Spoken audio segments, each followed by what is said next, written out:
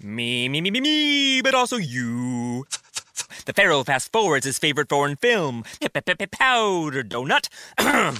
Okay, what's my line? The only line I see here on the script is get options based on your budget with the Name Your Price tool from Progressive. Oh man, that's a tongue twister, huh? I'm sorry, I'm gonna need a few more minutes.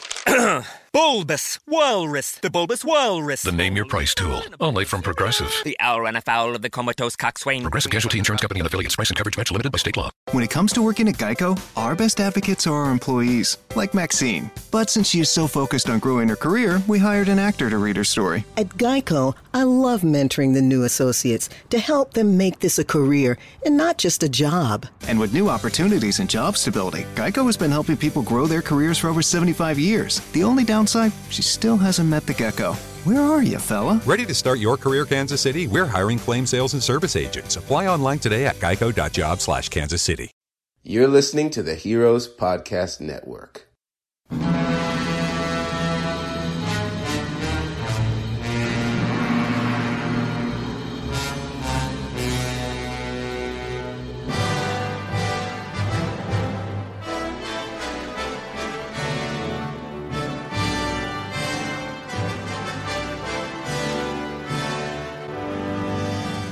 Greetings, loved ones, and welcome back to another episode of Kaiju Curry House, the British bi-weekly podcast dedicated to bringing you the creme anglais, a B-movie banter, and creature cinema discussion.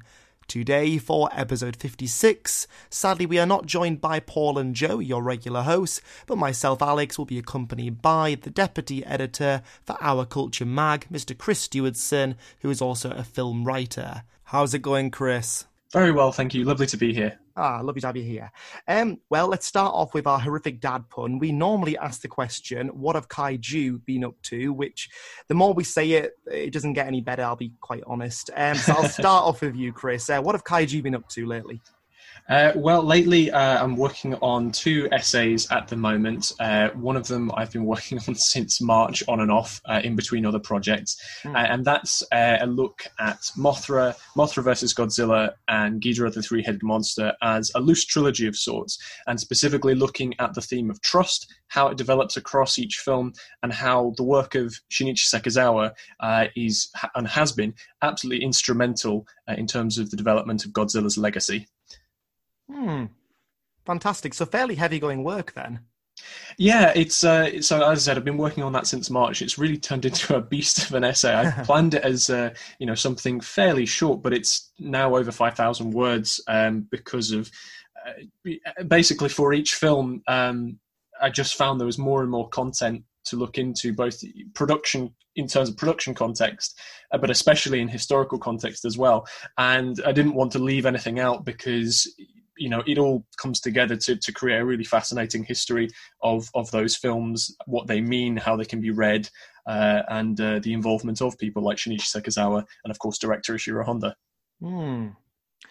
Well, it's funny that you mentioned Godzilla vs. Mothra, because my co-host Joe, who would normally be with us this evening, his hot take is that Mothra is nowhere near as good as Godzilla vs. Mothra, but I completely disagree, so there you have it. I'm making a point of saying that again, Joe. You are wrong. And I will give the first question from Joe before we come to what I've been up to, because Joe actually had a question for you, Chris. Joe says, what is your stance on Batra being superior to Mothra as a kaiju? Discuss. Well, I'll be upfront. Godzilla vs. Mothra in 1992 it's not a film that I go back to often. I'm not the biggest fan of the 90s films. I find them a bit dull and a bit unimaginative. But I think I like the idea of Batra. I just don't think it's executed all that well, both conceptually and physically. So ultimately, I've got to go back and say I disagree. I think Mothra is cooler. Well, there you have it, Joe. Schooled twice. Well, you get to ask the horrific dad pun question to me, Chris, when you're ready. Well, what have you been kaiju up to? That nailed it. That was beautiful, yeah. Well, I have been, as ever, playing films and falling asleep to them, not because I'm bored by them, but because I get to 8:30 in the evening, and that's kind of the danger zone hour for me. By 8:30, if I haven't played a film, I'm going to fall asleep to it because I'm so tired from work. And the films that I've been playing and trying to stay awake to, I rewatched Mothra. And I have also watched The H-Man for this interview. But along with that, my daughter, she requested for me to play The Seven Voyages Sinbad because she's heard me talking that much about the interview that I recently did with John Walsh from Harryhausen Foundation. So that was nice because I could see my son and my daughter really, really getting into it. They were pretty sad when the dragon died at the end, spoiler alert, but they were pretty invested in that. And my son then got to kind of jump around pretending that he was a pirate. So it was very pleasant and wholesome. Oh, that's wonderful. Yeah, no, it's been nice. We've got lots and lots of kaiju movies in lately, and I'm blessed with the fact that my children keep asking to watch monster movies. I've also been recording little snippets of my son pretending to be Gamera, which is quite rewarding. So he charges around and then kind of like he brings his arms and legs and then he waddles and goes, oh! So yeah, it's nice. It's nice. Right, okay, so drawing on your work, Chris, my first question would have to be, how did you get into essay writing? So I think part of it is I've always been a bit of a loudmouth when it comes to my film opinions. And basically what happened regarding Our Culture as a website is it was founded by my friend Modestus Mankus, and he and I went to university together, and he and I lived together in our second and third years of university with two of our other friends. And it was during university that he founded Our Culture Mag, registered it on Company's House, properly got the ball rolling. And he noticed a lot of my loudmouth opinions on movies on Facebook, Tumblr, Twitter, basically anywhere where I had an outlet. And he asked me if I wanted to write if I wanted to write for the site. And I leapt at the opportunity. I thought it was great because I already liked doing essays during my A-levels. I liked doing the essays for university, anything to talk about film. And so when I got the opportunity to do it for Our Culture, it kind of really snowballed, and I've just started to do it more and more often. I used to, when I started, I maybe did, a maximum of like 5 essays per year, because I had other stuff going on. But now I'm doing, it's stepped up to the point where I'm no longer just putting out way more content than that, but I'm now also deputy editing the site. So I'm bringing on new people, and it's really exciting to find new people whose writing is, really cool and insightful, and ask them, hey, do you want to come and write for us?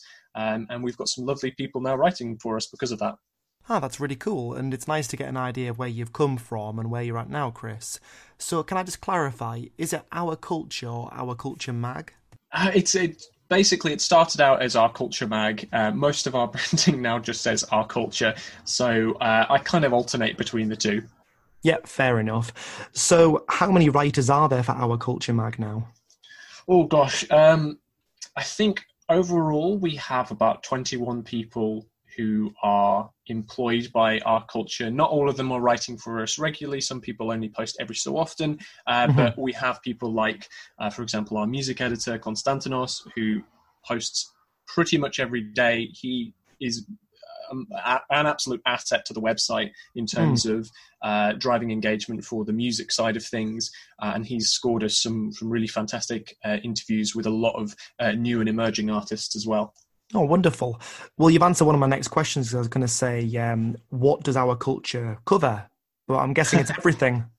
Yeah, it's pretty much anything that counts could be classed as culture. So we have a literature section. Admittedly, it's a little smaller than some of our other areas like film and music, but still, nonetheless, it's there. As I said, we do film, which is predominantly what I contribute to, and obviously we have the big music section, which is pretty much the largest part of Our Culture. Brilliant. And what was the main avenue for you into kaiju as kind of a film genre? Well, it was, as a child, I was already into monster movies and creature features. When I was 7 years old, my mom got me, for my birthday, the VHS of Bertie Gordon's Earth versus the Spider, which to this day is one of my favourite films. And then I believe at around the same age, I came home one night from school, and my mom had bought me the VHS, the forefront VHS of Son of Godzilla, because obviously I was already into creature features, and particularly older creature features. And so my mom thought that that I would enjoy a Godzilla movie, because when she and my dad were living in London in a flat years and years ago, they had caught a Godzilla marathon on TV, and my mom had enjoyed lots of the movies, and she specifically remembered Son of Godzilla. So she bought the VHS thinking I'd enjoy it, and I remember that night as a family we sat and watched it, and it was just, instant. I was hooked. There was just nothing that could stop me at that point from eating up as much Godzilla media as I could as soon as I could get my hands on it. And presumably in your adult life, you've gone on to write about these films. Yeah, I mean, it was already a pleasure to write about them for our culture, but now to have my name on official, Toho Blu-ray releases, it's really surreal. I'm absolute, bowled over by it. It's been an absolute pleasure and a privilege to write for Eureka on these sets. How much research is involved in the writing of these essays? So it kind of depends how familiar I am with the film already, because part of being an obsessive with these films growing up was, I read anything I could get my hands on. So I was going into these movies already with not a complete knowledge, but I would say a fairly decent, sizable knowledge of these movies. And then it was kind of, the research kind of depended on what I wanted to talk about. So before I pitched the essays to Eureka, I worked out exactly what I wanted to say. And that involved watching the movies and kind of thinking, what is this movie making me think about? And with Mothra, it was, knowing kind of seeing that there were some parallels with real life events. And then I went to research those real life events. I'd find the texts and the books that were out there that had the most pertinent information. I'd study them, look at the production history of the movies as well, and kind of go from there. That's fantastic. It's really interesting to hear more about this. So you've talked about your essay writing for Eureka and how you pitch those ideas. Let's start off with the H-Man, because I think more people will be listening to this knowing about Mothra. What is the H-Man all about? Well, the H-Man, or the H-Man, is in Japanese. The kind of the actual translation is Beauty and the Liquid People, and it tells the story of liquid humans who have been irradiated from hydrogen bomb tests, who have come back to Japan, and specifically the seedy underbelly of the Japan's nightclub gangster scene, and are slowly, in returning to that life, they are coming into contact with people, they're killing people, and that brings the attention of the local police force, and they've got their hands tied with local gangster ring and trying to find out who has murdered one of their lot.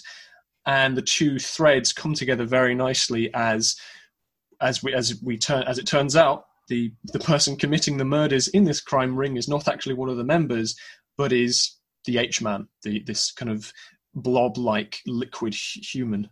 And you compare the H-Man to the American Blob. Which version is that? Well, the 1958 version, it obviously only in a very kind of artificial sense, because both films have a gelatinous monster that kills via touch and dissolves its victim. But other than that, it's entirely, the two movies are entirely different beasts. Sure. So it's a superficial comparison. Yeah, absolutely. Fair enough. In your writing of your essay, which is titled A Very Pleasant Way to Die, you talk about the people affected by the atomic bomb. Can you pronounce that for us, please? So the term is hibakusha, which is a term that means atomic bomb affected person. And that has been used in Japan to describe the survivors of the Hiroshima and Nagasaki bombings. Mm-hmm. this might sound like a silly question, what made you draw on that demographic for the writing of this essay? Well, for starters, obviously I want to make clear that the parallels I drew between the H-men and the experience of the Hibakusha was not done flippantly, and I'm certainly not suggesting that the H-men were designed as stand-ins for the Hibakusha, because A, that's just not true, but it would have also reduced the film to, you know, something of a reactionary piece. It was more a case of I was watching this film, and especially in the movie, they talk about how it's possible that the minds or the memories of the psyche of the people who have been turned into the H-man may have been retained. And that got me thinking, you know, and they even say in the movie, you know, a liquid creature created by the hydrogen bomb with the mind of a human. And there was something about that seemed just terribly sad and tragic. The idea that because of radiation, because of the proliferation of atomic warfare and hydrogen bomb tests, you have this new organism created from humanity that is tied to the use of atomic weapons, who have been changed to such a degree that they can never go back to humanity as normal.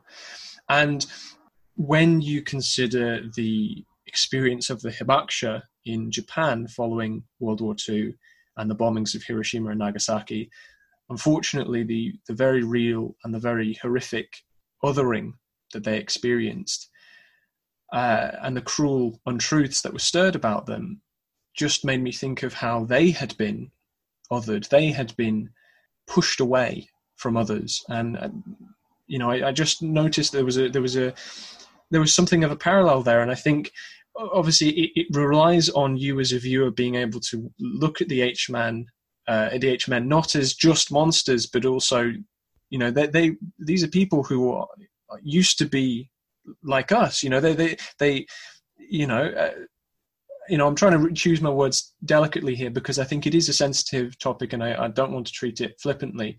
But I think there are certain parallels you can draw there when you start to view the H-men as victims and not simply as, you know, mindless monsters.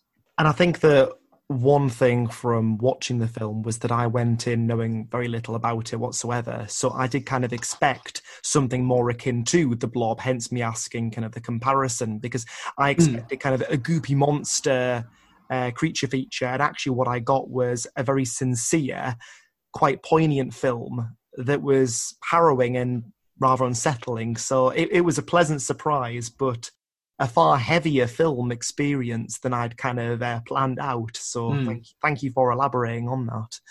No problem. Within your essay, the title, A Very Pleasant Way to Die, where is the influence for that? Well, as part of the research for the essay, I read Susan Southard's very incisive text, Nagasaki, Life After Nuclear War, in which she documents the experience of several survivors of the Nagasaki blast and individually talks about their experiences literally, you know, in the days before the blast, during the blast, in the days after the blast, and in the years after the bombings. And one point that she mentions in that was how in late 1945, mere months after the bombings of Hiroshima and Nagasaki, Manhattan Project Director General Leslie Groves spoke before the US Senate, and at the time he was very eager to quash interest in the effects of radiation that might otherwise challenge the morality of using the atomic bomb. And Groves testified that death from high exposure to radiation was without undue suffering, and specifically Groves said that it was a, quote, a very pleasant way to die, end quote. And as soon as I read that, it's harrowing. It shatters you, because, good God, to say that, you know, knowing what the survivors of Hiroshima and Nagasaki went through, let alone the people who perished in those bombings, it's monstrous. It's absolutely monstrous. And the families of the people who suffered, seeing and losing their loved ones as a result. So to have such a detached statement, it's pretty abominable, isn't it? Yeah, it certainly knocks you and unsettles you. Mm. Well, I'm afraid on that very heavy note, we are going to take our first break. So thank you for listening so far, folks. Thank you. Me, but also you. The Pharaoh fast forwards his favorite foreign film, Powder Donut. Okay, what's my line? The only line I see here on the script is get options based on your budget with the Name Your Price tool from Progressive. Oh man, that's a tongue twister, huh? I'm sorry, I'm gonna need a few more minutes. Bulbous Walrus, the Bulbous Walrus. The Name Your Price tool, only from Progressive. The owl ran afoul of the comatose coxswain. Progressive Casualty Insurance Company and affiliates. Price and coverage match limited by state law.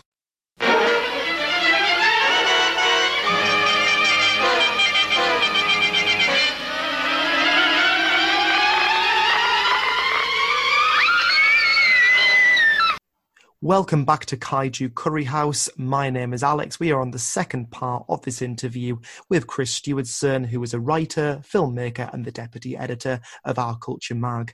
Chris, you've been talking very seriously about the Hibakusha, who are, of course, are the people affected by the atomic bomb, and drawing links to the film The H-Man from 1958, directed by Ishiro Honda. Can you elaborate a bit further about the Hibakusha people? Yes. So this is an excerpt from my essay, but I would also just give a shout out again to Susan Southard's very good text, Nagasaki, Life After Nuclear War, as that obviously goes into it in much more detail. So the othering of Hibakusha occurred in a multitude of demeaning ways. Some bomb survivors, who had sustained intense burns all over their bodies, spent months, and some would spend years, in hospitals unequipped, largely due to wartime shortages, to deal with the severity of their injuries. When patients were discharged after many lengthy, painful attempts at skin grafts and reconstructive surgeries, their injuries drew attention. So unbearable were the constant stares, the startled whispers, and the comments of disgust that some Hibakusha hid themselves away from the sight of others, rarely venturing outside their homes. Young children who had been physically scarred by the bombings, many of whom having lost their parents, siblings, or both, found themselves taunted for their appearances by their classmates. And in tandem with the very real horror of increased rates of leukemia developing in adults and children closest to Nagasaki's hypercenter, that is the area directly beneath the bomb at the point of detonation, rumors spread that people could catch radiation sickness by touching a survivor, and Hibakusha faced further discrimination when applying for work, as employers rejected them out of fears of their current and future ill health.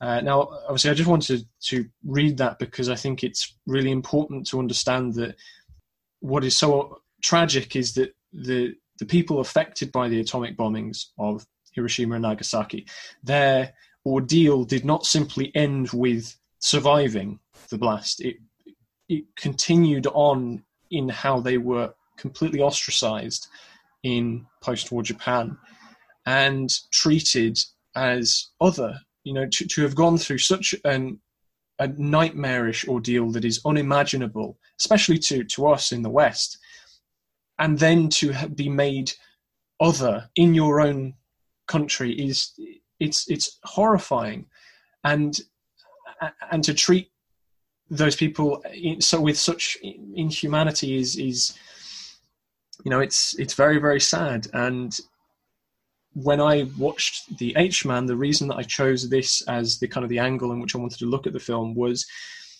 again, as soon as the film makes the connection for you that the H-Men may have retained their psyche or their memories from when, you know, from before they were affected by radiation, then you can't help but look at them as victims. These are people who were once people who have been now irrevocably changed by their experience of the bomb and radiation, and now even after going through that ordeal, they're not able to return to normal life, to society, because they have been made so other.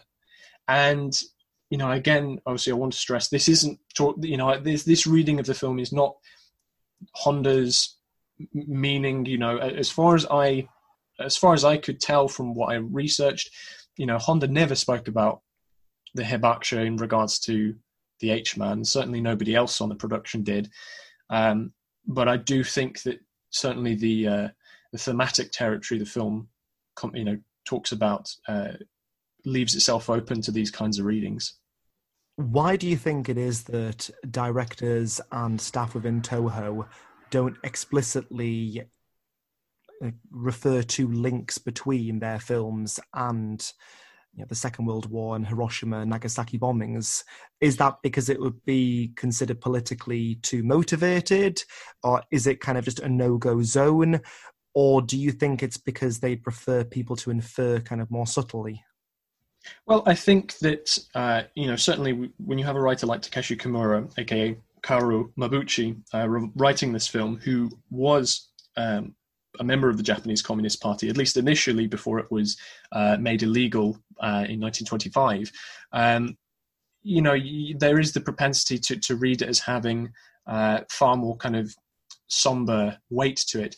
But at the same time, I also want to, make clear that really the first and foremost priority of people like Shiro Honda, and producer Tomoyuki Tanaka, was to make an entertaining picture. And indeed they do that. And I think, again, these readings that I'm drawing from are more based in extra-textual knowledge around what was happening in Japan around the time of the movie and in the decade prior, rather than looking at it and going, this film is explicitly talking about this, which I don't think it is. I understand, and thank you for the clarification on that. The coupled essay that came with Mothra, because I bought the box set, I got the two films together. Mothra 1961, your title, I believe, is Utopia in Hell. Yes. And what is Utopia in Hell? What does that mean? Well, Utopia in Hell was essentially, according to Steve Reifel and Ed Godchevsky speaking on the previous audio commentary for Mothra, they spoke about how Ishiro Honda had wanted to produce a utopia in hell in the Infant Island setting, which I believe absolutely he does, because you have the jagged exterior of Infant Island, which looks dead and looks pretty imposing. But then within you have this lush green jungle, illustrated by those fabulous matte paintings. And I think the reason I chose that title is because, in terms of what I was talking about with the movie and the kind of the thematic parallels to the United States Operation Crossroads, Mothra as a film, in terms of its unabashed positivity, is a utopia in the hell that is our real life history. And so its positivity is something of a utopia in hell. That makes sense. And on the second viewing, it took me quite a while to realise that jagged exterior was the same place, because when the helicopter's flying over Infant Island, I thought, wow, that looks like it has been burnt to a crisp. It almost had kind of like a moon sort of landscape tone to it, and the people are shouting over. Yeah. And then just a bit later on, you see that tropical rainforest, and it did throw me a little bit. I was thinking, is that the same place? And of course it is, as you've just said there. What is Operation Crossroads? So Operation Crossroads was essentially, it was a nuclear test series carried out by the United States in the summer of 1946. Now, Operation Crossroads marked the first time that the United States had tested atomic weapons since Trinity in 1945, Trinity being the very first test of a nuclear weapon at Alamogordo in Los Alamos. And now the Baker, or the Operation Crossroads series of tests consisted of two detonations, codenamed Able and Baker, and which were weapons similar in yield to the Fat Man bomb that had been dropped over Nagasaki 11 months prior. Now, essentially, Crossroads, it kind of had an official meaning, and it also had an unofficial meaning. So it allowed the US to demonstrate their new weapon to the world, because whereas Trinity and the Hiroshima and Nagasaki explosions had been shrouded in wartime secrecy, Crossroads allowed offered the chance for America to properly introduce the world to, the atomic bomb, because several reporters were invited to attend and document the tests, and the events were heard on radios all over the world. So that was kind of, in terms of showing off the bomb on the world stage, that was kind of the official line, but in private, there was a lot of infighting between the U.S. Navy and the Army, because the development of the atomic bomb had stirred questions within the upper echelons of the U.S. government about the relevance of the Navy in an atomic world. And specifically, like I said, there was something of a rivalry between the Army, of which the Air Force was kind of connected to at that time, and the Navy. After all, in the event of an atomic attack, the Air Force would be employed in the strategic delivery of weapons, whereas the Navy could neither withstand nor deliver atomic attacks. But interestingly, however, the Navy had much more involvement in the production of the atomic bomb than one might think, because Navy facilities had produced the materials for the Hiroshima and Nagasaki bombs, and Navy officers armed the bombs in flight. Now, the Army Air Force initially felt anxious about the bombs themselves as well, because why have a large fleet of strategic bombers when you can just have one plane to deliver the bomb that will flatten a target in seconds? And the Navy moved quickly to set events in motion for the tests to take place. They were eager to understand the effects of the bomb on ships at sea. So Crossroads was as much a test of public relations as it was a test of military power. Public perception of the Navy was seen to be at stake. But in amongst this, you have arrogance and ignorance. You have a lack of knowledge on radiation, because reports of radiation-related illness and injury coming from Japan following Hiroshima and Nagasaki were largely dismissed as hoaxes or an attempt by the Japanese to elicit sympathy and frame themselves as victims. The US looked at their own lack of radiation-related illnesses following the Trinity test, the first atomic test, and felt confident in dismissing the horrific news coming out of Japan.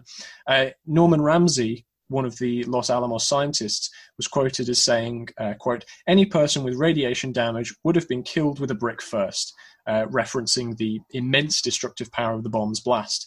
And even J. Robert Oppenheimer, who would obviously go on to become a staunch voice against nuclear proliferation, everybody is aware of his "now I am become death" speech, he even agreed with Norman Ramsey's assessment.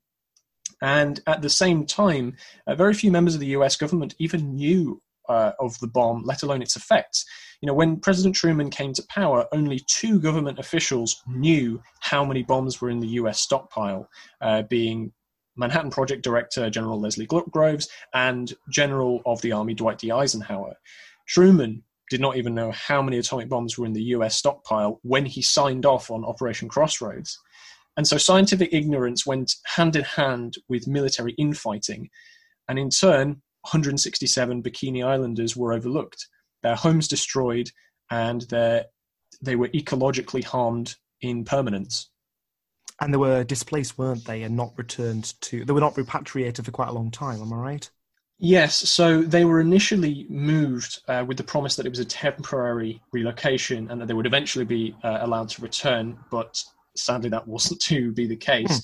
The US carried out further tests, throughout the 50s in Bikini, and the Castle Bravo blast that irradiated the Lucky Dragon number 5, that stripped Bikini Atoll of vegetation. It wasn't until 1958, the year of the H-Man, that the US ceased nuclear testing in the area. And I'll read another excerpt from my Mothra essay, which is to say, in the early 1970s, some of Bikini's original residents returned to their homes. In 1978, they were relocated again after US assessments found that their bodies contained large quantities of radioactive material. And finally, in 1998, the International Atomic Energy Agency published a report which concluded that, quote, "permanent resettlement of Bikini Island under the present radiological conditions without remedial measures is not recommended in view of the radiation doses that could potentially be received by inhabitants," end quote. And so Operation Crossroads is it's just a mess. It's one of the first major nuclear disasters in terms of the ecological damage that was inflicted on the atoll, and I mean, the horror that the Bikini Islanders went through. permanently displaced and the suffering from the radiation. And by the sounds of it, they weren't compensated in any way or even acknowledged for what they'd suffered. Yes, absolutely. They really have been overlooked. And again, in tying this to Mothra, I don't mean to suggest that Honda or Shinichi Sekizawa or Tomoyuki Tanaka or anybody on the production staff was making a film explicitly about Crossroads. They wouldn't have known the specifics of Crossroads any more than, they were just aware that these tests were happening in the Pacific. But I think that when you consider the plight of the real life plight of the Bikini Island natives and what happens to the Shobijin in the film in terms of being plucked out of their home environment, which has already been ravaged by nuclear weapons. Yes. And, I am going to take, Clark Nelson as, a Rolisican citizen, taking them and saying, I'm going to move you and it's going to be for my benefit is, remarkably clear, remarkably similar to, the motives behind what the United States were doing. And I think also his character is unapologetic in the way that he exploits the island, because not only does he pluck the Shobijin, he stopped initially, and he's very much got the stance of, well, I'll be coming back later. And when the natives do try and stop him, he guns down the indigenous population, and it just kind of quite matter of fact. In that regard, he's a very easy villain to hate, isn't he?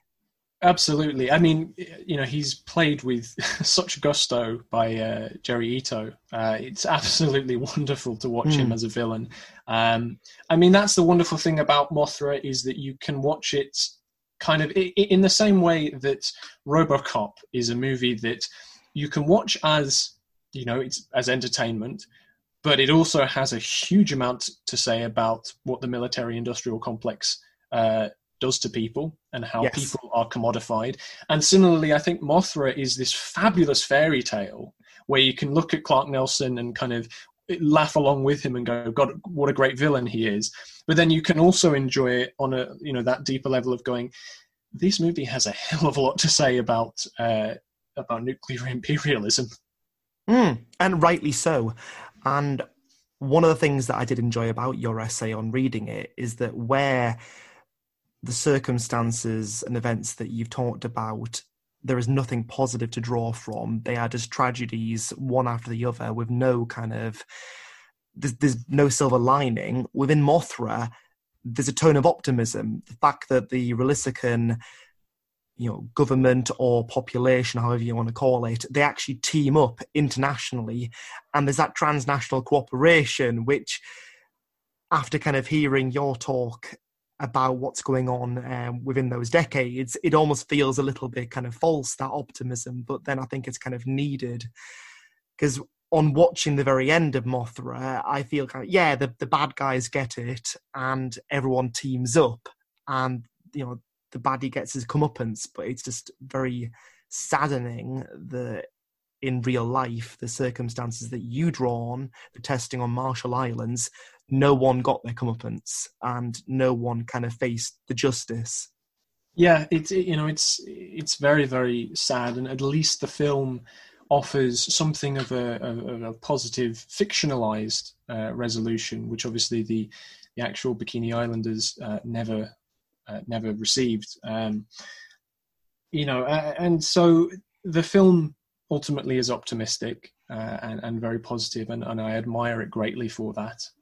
Certainly, I think that its level of radical optimism is certainly what's, I think is something to admire. And so I think that the fact that it does allow for that positive fictionalized ending is something to hang on to, that perhaps, something better is possible.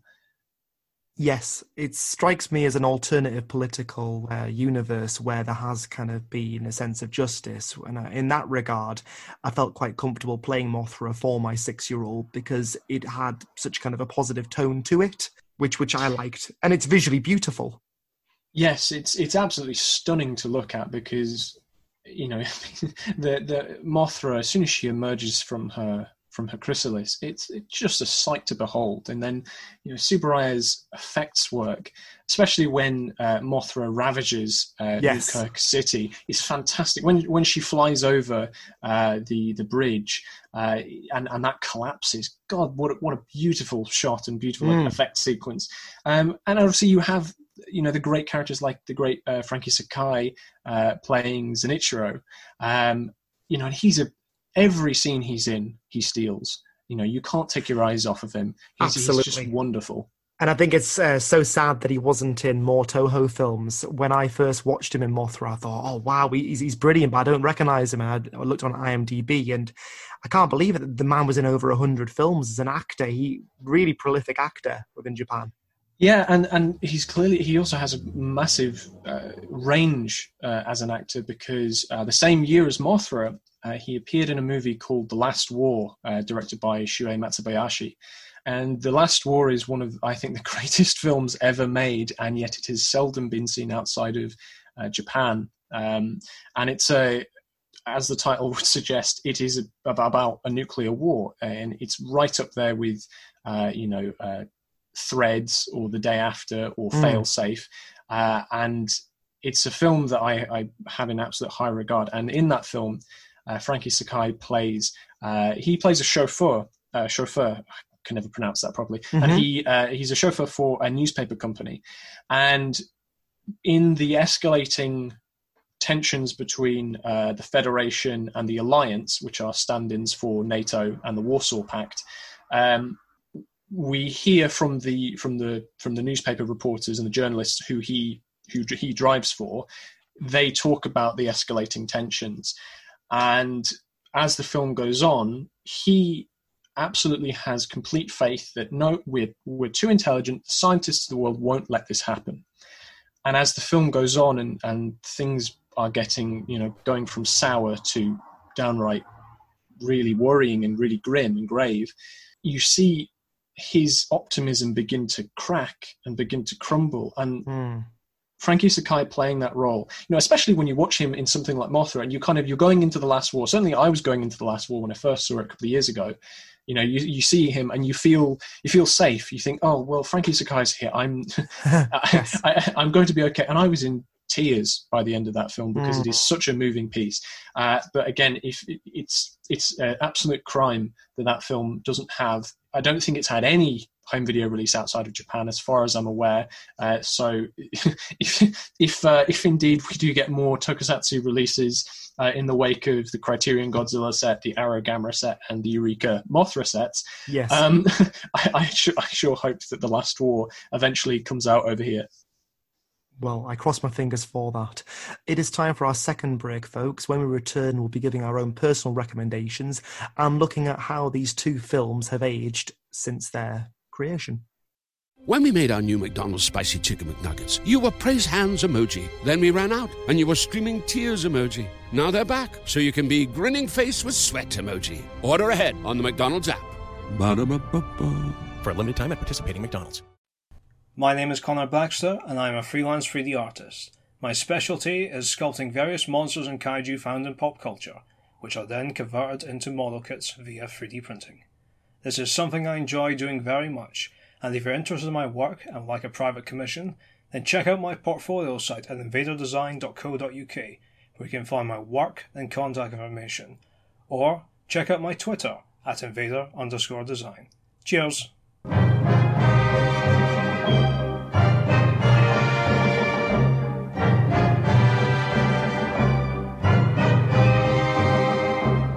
Hello everyone, welcome back to Kaiju Curry House. My name is Chris Stewardson. I'm the guest this week. I'm the deputy editor for Our Culture Mag, and I'm a writer and a filmmaker. I'm here with Alex talking about Mothra and the H-Man. Yes, we are indeed.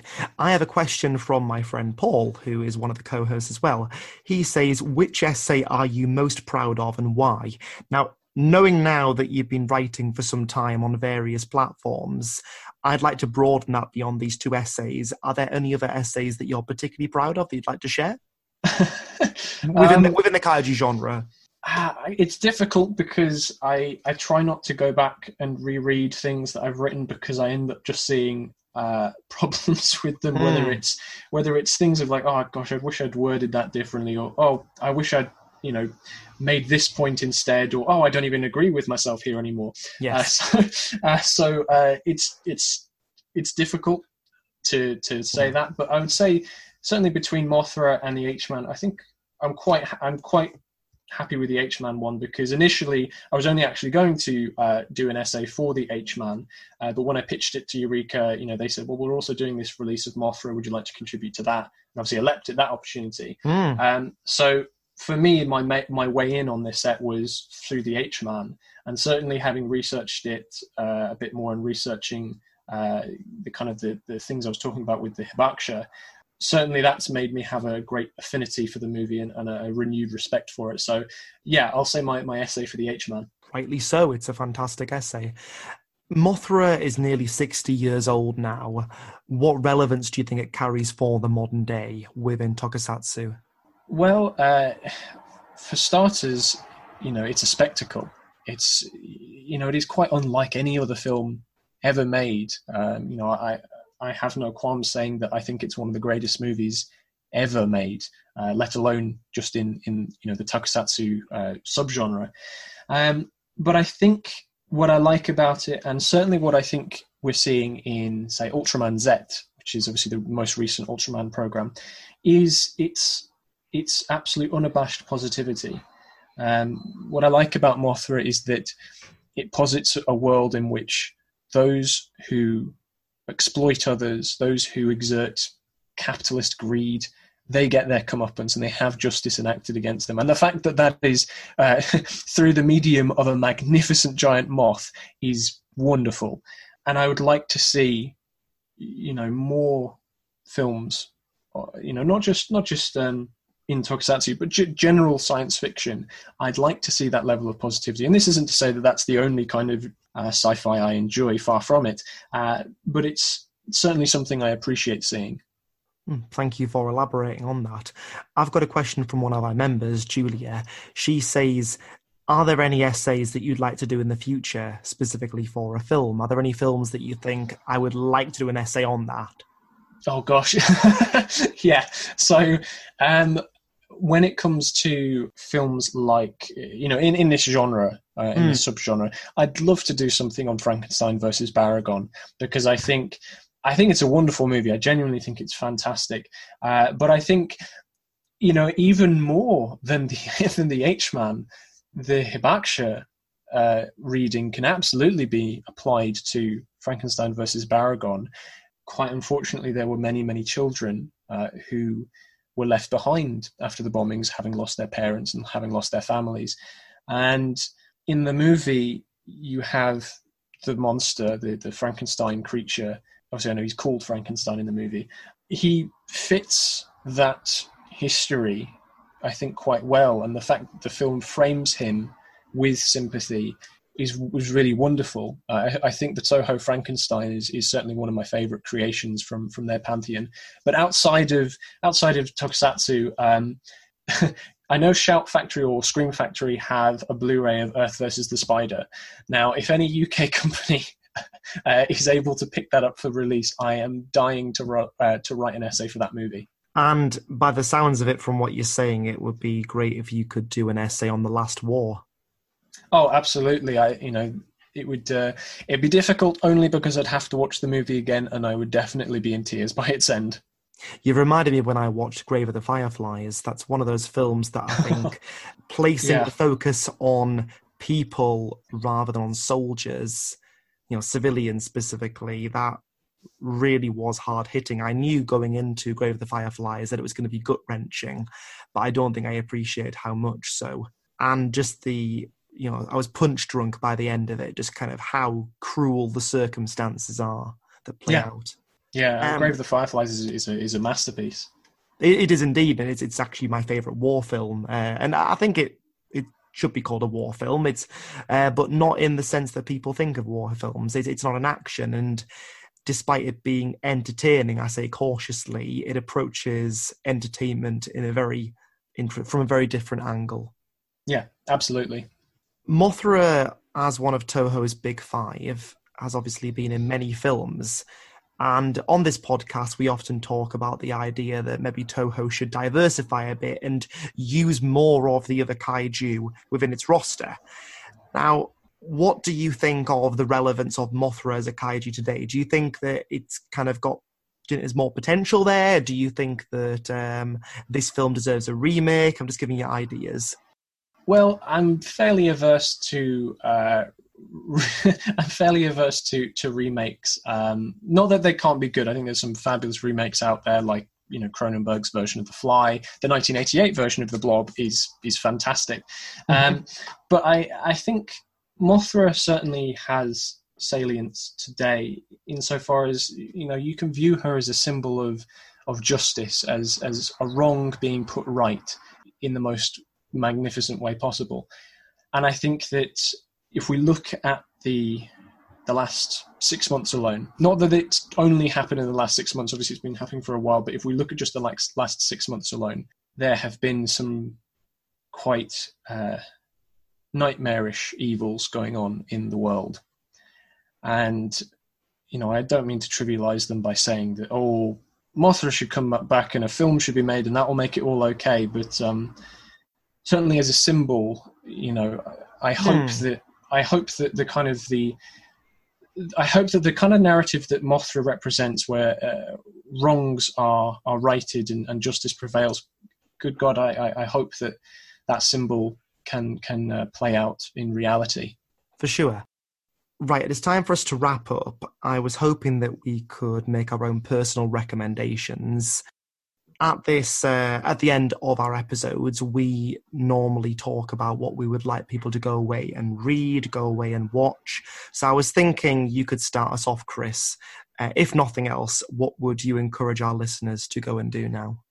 Well, lots of different things to read and watch. If you can track down Shuei Matsubayashi's The Last War, please give that a watch. That's a fabulous film.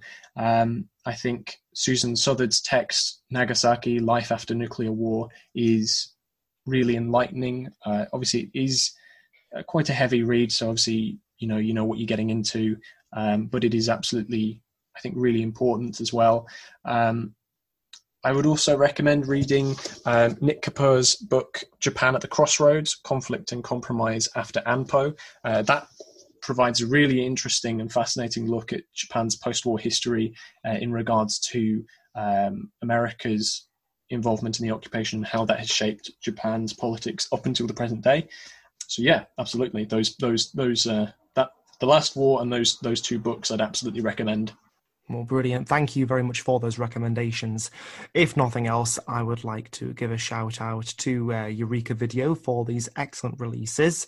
I encourage you to go to the website and get a copy of The H-Man, which of course comes with Battle in Outer Space, which we haven't even talked about, have we? No, not at all. I do enjoy Battle in Outer Space. I popped it in. It was, in fact, when I got the set, it was the first film I watched off of it, and the new transfer that they've got is superb.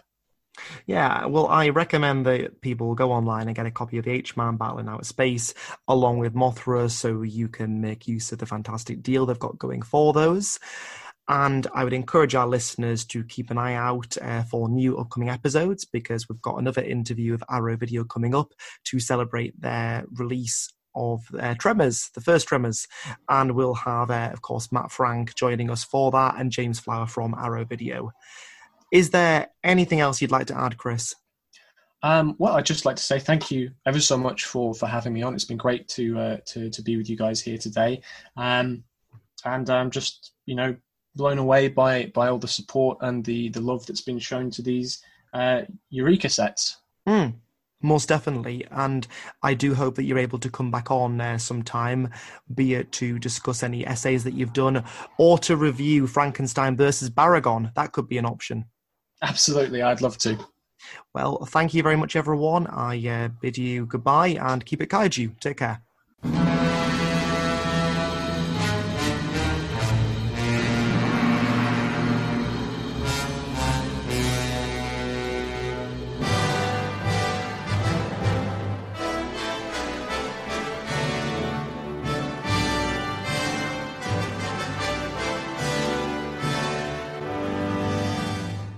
Here's 3 great reasons to get the new Samsung Galaxy S21 5G at T-Mobile. 1, it's free for both current and new customers when you trade in an eligible device. 2, T-Mobile's the leader in 5G coverage. So 3, you can unleash 5G speeds in more places with your new phone. Get the new Galaxy S21 free at T-Mobile, the leader in 5G coverage.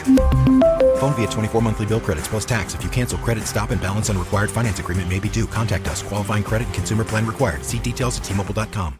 Here's 3 great reasons to get the new Samsung Galaxy S21 5G at T-Mobile. 1, it's free for both current and new customers when you trade in an eligible device. 2, T-Mobile's the leader in 5G coverage. So 3, you can unleash 5G speeds in more places with your new phone. Get the new Galaxy S21 free at T-Mobile, the leader in 5G coverage. Phone via 24 monthly bill credits plus tax. If you cancel credit, stop, and balance on required finance agreement may be due. Contact us. Qualifying credit and consumer plan required. See details at T-Mobile.com.